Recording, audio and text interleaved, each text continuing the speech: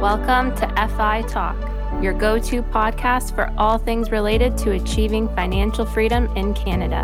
Here's your hosts, Tom and Brandon. Hi, everyone. Welcome to this week's episode of FI Talk. This week, we're going to do a deep dive into something we're passionate about, and that is getting your first rental property. So both Tom and I do have rental properties, so it's something we have experience with, and we are also both mortgage agents, so we have a lot of experience setting these up for other people. So Tom, why don't you kick things off? Tell us a little bit about what you have in your portfolio currently and kind of your plan for where you want to take things.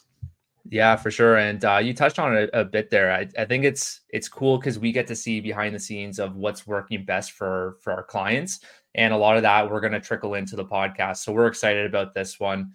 And from like a personal perspective for my portfolio, I'm at currently at 4 properties. 1 is owner occupied. 3 are my other rentals.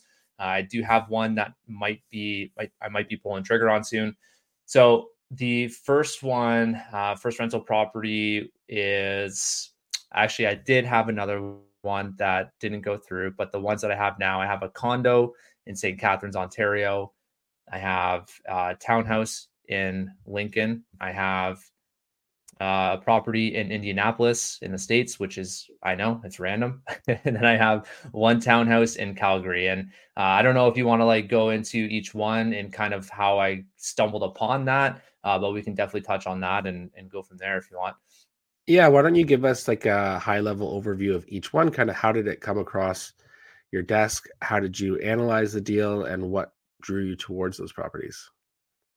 Cool. So the first one, let's start with Calgary. So Calgary was actually a really easy one. And I actually have a YouTube video going over the whole deal breakdown and how I stumbled upon it. But the gist of it was I wanted something that was more hands-off. And this is kind of goes into my last episode that we just pushed out regarding how I pivoted from my old style of investing in real estate to now I wanted to be more hands-off.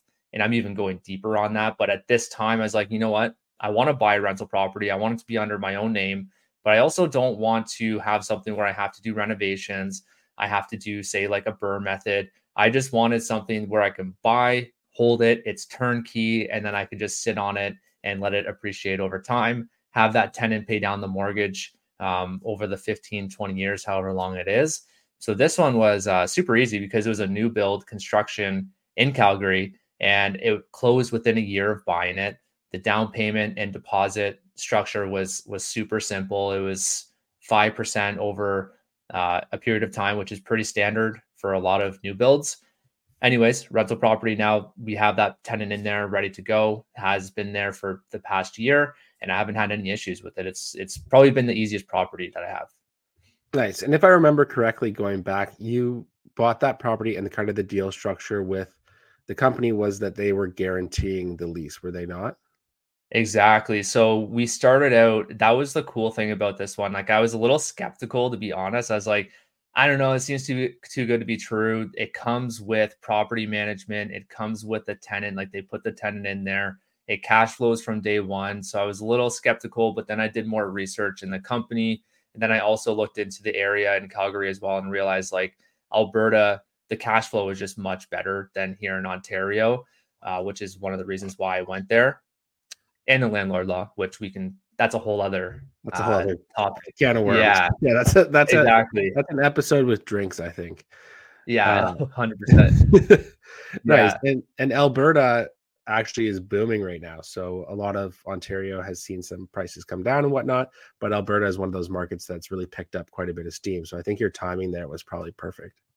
Yeah, and it's funny because we're seeing that on our side too. Like I don't know about you, but I've had a lot of clients lately that are even just kind of thinking of picking up and moving to Alberta just because of the prices here. Yeah, I've done a couple deals in Alberta as well. And, you know, it's a little bit different. We were able to do it for a bit. Now we kind of have to pass the baton to someone else just for licensing perspective. But we can help out if you are making the move to the Great West. Yeah, exactly. But yeah, it's like to further elaborate on that, we had that company, the property management company in place for a bit. we actually ended up getting new renters in and increased the rent, because naturally over the year that we had it, the rent increased, which was nice for us. And the tenant also needed to leave, and we had a new tenant come in and sign. So we switched property managers to increase the rent for us too, because the original deal was for the property manager company that we started with, they guaranteed rent for 2 years.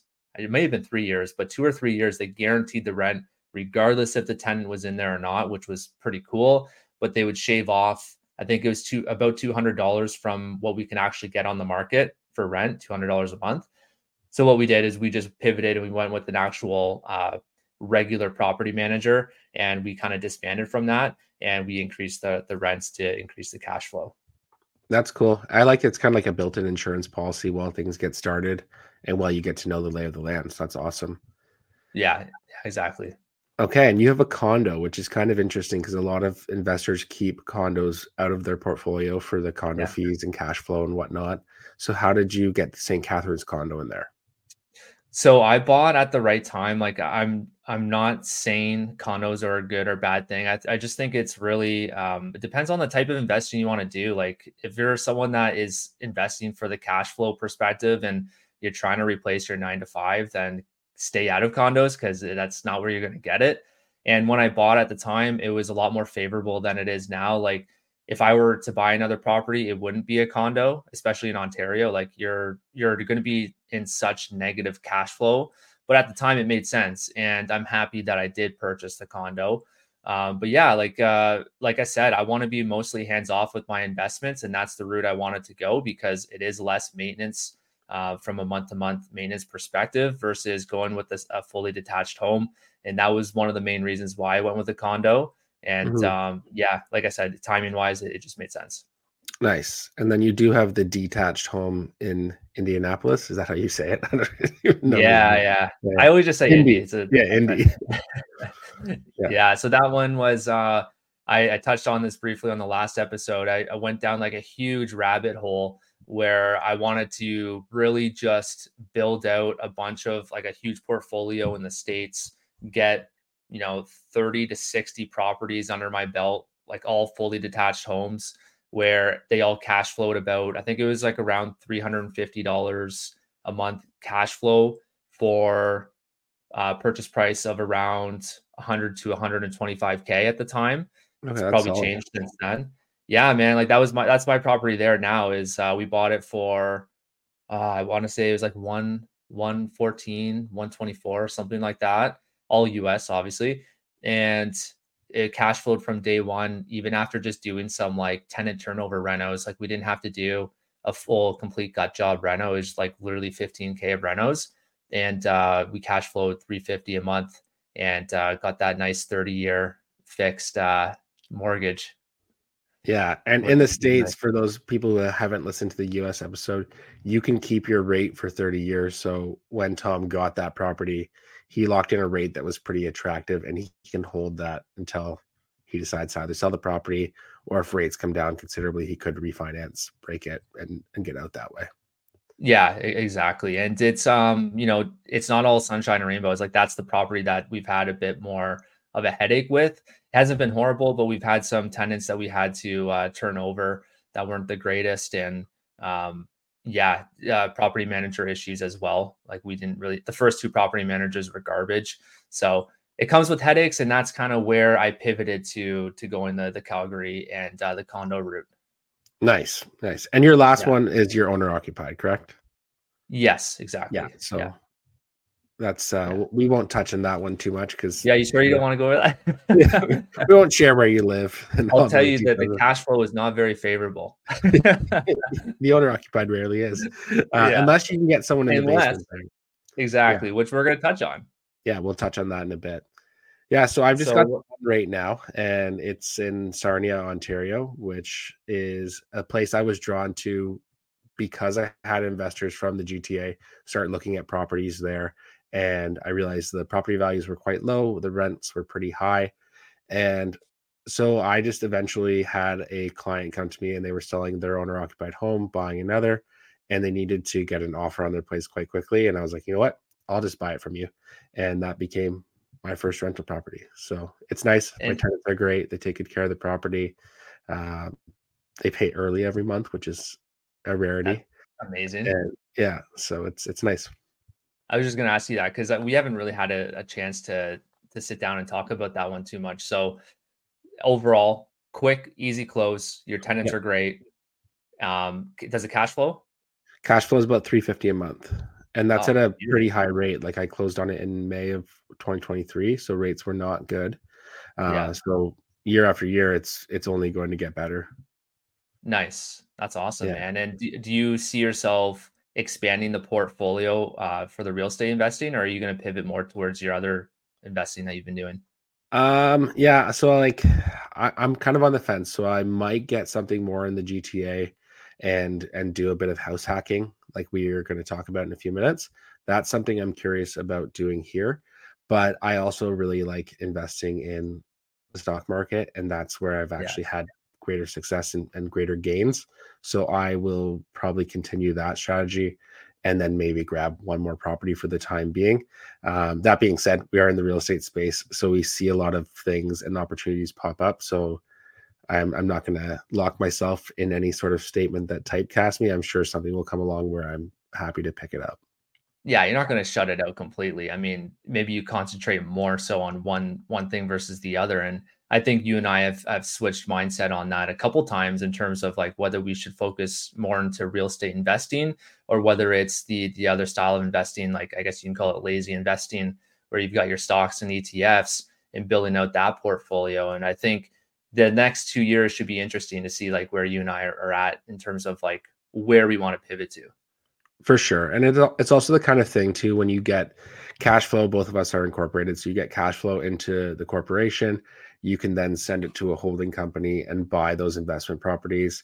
And it's a nice way to get assets that way for us, where there's not kind of a retirement piece built into the mortgage and real estate space. So these properties kind of become that retirement portfolio. And then the funds you draw from your corporation, you pay yourself. That's what you're putting into your TFSA, your RSP, et cetera, and growing that egg as well. Yeah, and there's so many other tax benefits when it comes to being incorporated. And it doesn't have to be your own, you don't have to be a business owner per se to be incorporated. Like you can open up a holdco just for your rental properties. And we won't do too much of a deep dive on that because we're not accountants, but just know you do have options, and definitely recommend or definitely reach out to an accountant before you start something in your real estate journey, because you might make a mistake early on. And I see people even open up holdcos too early. Sometimes it's too early to do it and it doesn't make sense. Yeah, there's definitely strategies and stuff like that where it's worth paying your accountant a couple $100, just sit there and just map it all out. And I know we've done this with our accountant this year just for the business and where things were going. And it gives so much clarity to know, okay, here's the next 5 things we have to do, and like don't do X. And it was like, oh crap, we totally would have done that. and so it saves some future pain, even though you do have to pay quite a high hourly upfront for a good one, but it's definitely worth its weight in gold. Yeah, would you rather pay the hourly or would you rather pay the land transfer tax transferring the title over to either one, right? You're going to pay thousands with that option versus paying couple hundred, couple K maybe to your accountant for the tax advice. For sure. So why don't we do a deep dive kind of on if you were to start today? So you have no properties. We'll say you don't even have an owner occupied. You're waiting for the time to jump into the market. How would you get a property and how would you do it? Man, so if I were to start over, I would house hack. So house hacking is essentially you're renting out a portion of your house. So what I would do is I would buy a duplex, where a duplex is you have 2 separate units in the home, live in one of them, rent out the other. So you have someone paying down your mortgage. Your mortgage payment itself is going to be easier because you have someone helping you with the payment. You're building up that equity because you own the home, you're in there, and it's because your down payment, you're going to be required to pay less of a down payment versus if you're buying a straight up rental property, you're looking at a 20% down payment minimum. Yeah, for sure. So just to add some more layers to that, if it's owner occupied or part of it is, you can put as little as 5% down. And then if there's a basement unit or if it's a side by side duplex, triplex, etc., you can use 100% of that rental income and add that to your income for qualifying. So it allows you to qualify for more of a mortgage, and it also helps in paying down that mortgage. So I did quite a few of them last year for clients, and it was amazing looking at what they collected from the rent versus their mortgage payment. And they had a mortgage payment that was less than their area's rent. And they were just laughing because they're like, this is so cool. And I'm like, the best part is you got this for 5%. Stay here as long as you're happy. But like, down the line, you get married, you have kids, you need more space. You now have 2 units to rent out, and you can go put 5% down in the next property, and you're just building that wealth snowball. That's the key, man. If you have if you want to make that transition, like you could easily just not easily, but you can hop to the next property and put that 5% down if it's going to be another owner occupied. Or if you want to go crazy, you can buy that other duplex and do the same thing, rinse and repeat. And you're not having to put that 20% down. And it's like, hey, I'm moving to this next property. I'm going to put the minimum down payment. I have another unit in it, so I'm going to rent that out. My old property, I'm going to now get a new tenant in the second unit. And then now that's fully rented out, and that's just a straight up rental property. And I imagine at that point, you're probably cash flowing pretty good because you've been sitting on that property for a bit now. 100%. And the other piece to this too is like, strategically, a lender wouldn't like it if you came to them and you say you had a 1,500 square foot house, detached single family home there, and you're like, now I want to go move into a duplex that's like 700 square feet each unit. It kind of raises the alarm bells with them. It's like, why do you want to do that? It seems like you're just trying to game this and buy a rental property with 5% down.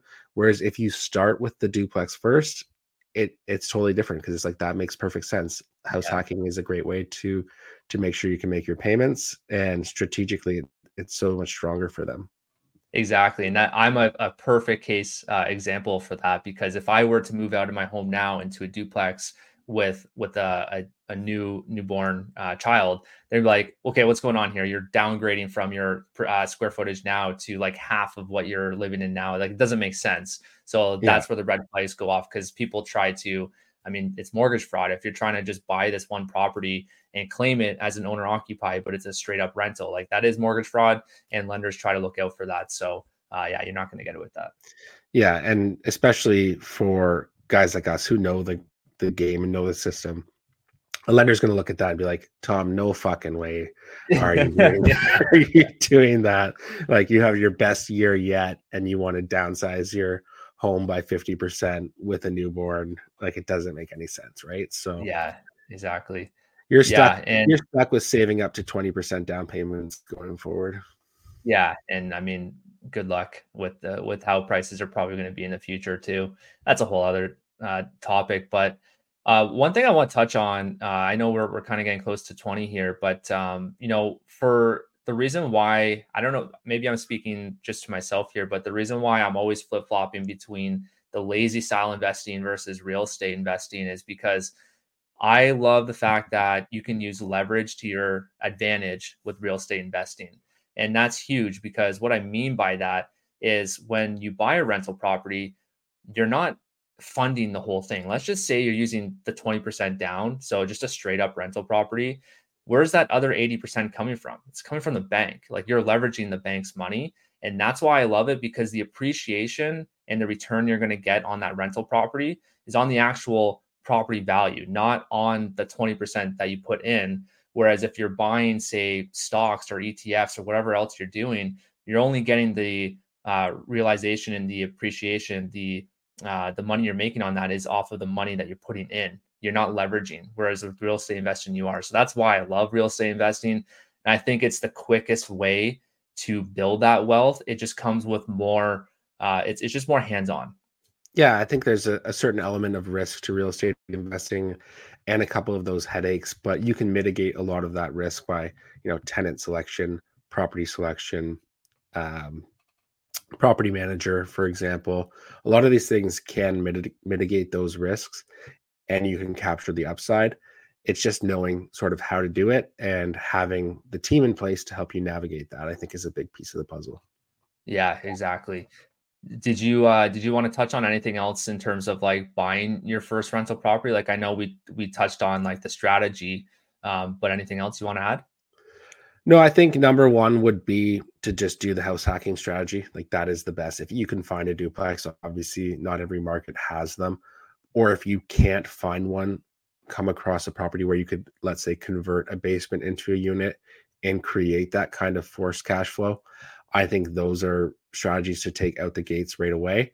Beyond that, it's just anytime you're getting into putting tenants in place, spend the time to vet the tenants and get the best possible one. I know, like for my rental property, I was very picky and it took about 2 months to get the right tenant in, which, yes, it kind of sucks because that property is sitting vacant. You're not earning any money on it, but you're also not stuck with the tenant who gets in there, doesn't pay the rent, and you're stuck with dealing with this government policy that benefits only tenants and doesn't protect landlords at all. Yeah, exactly. You're going to save more waiting a bit to find the right tenant. I would take it as if, like, let's just say it's a straight up rental and you're not living in it. I would screen the tenant as if you were to be living with that person, to take 100%. it that serious. And one thing before we cap this off is one other strategy that I've seen people do is if you're in a market where purchase prices are high and it's very hard to qualify and even afford the purchase prices in your market, one thing people are doing is they're buying rental properties in secondary markets in Ontario or wherever else you are in Canada. They're buying in secondary markets to at least get their foot in the door, get in the market, because then from there, you're going to have that mortgage pay down. You're going to have appreciation over the long term. Yes, right now, we're not really seeing appreciation. If not, mostly house prices are flatlining or coming down. But over time, real estate is going to go up and you're going to see that appreciation, which will help you get into the house in the future. 100%. So key takeaways are just start, get in where you can. If it needs to be a secondary market, that's totally cool. If you can build in some form of house hacking, that's even better. And just make sure you're protecting yourself. Think about any possible risks and then figure out kind of the counter strategy to mitigate those. Yeah, exactly. Right on. All Awesome. right. Cheers, everyone. Hope you have an awesome week and we'll catch you next week. See you guys.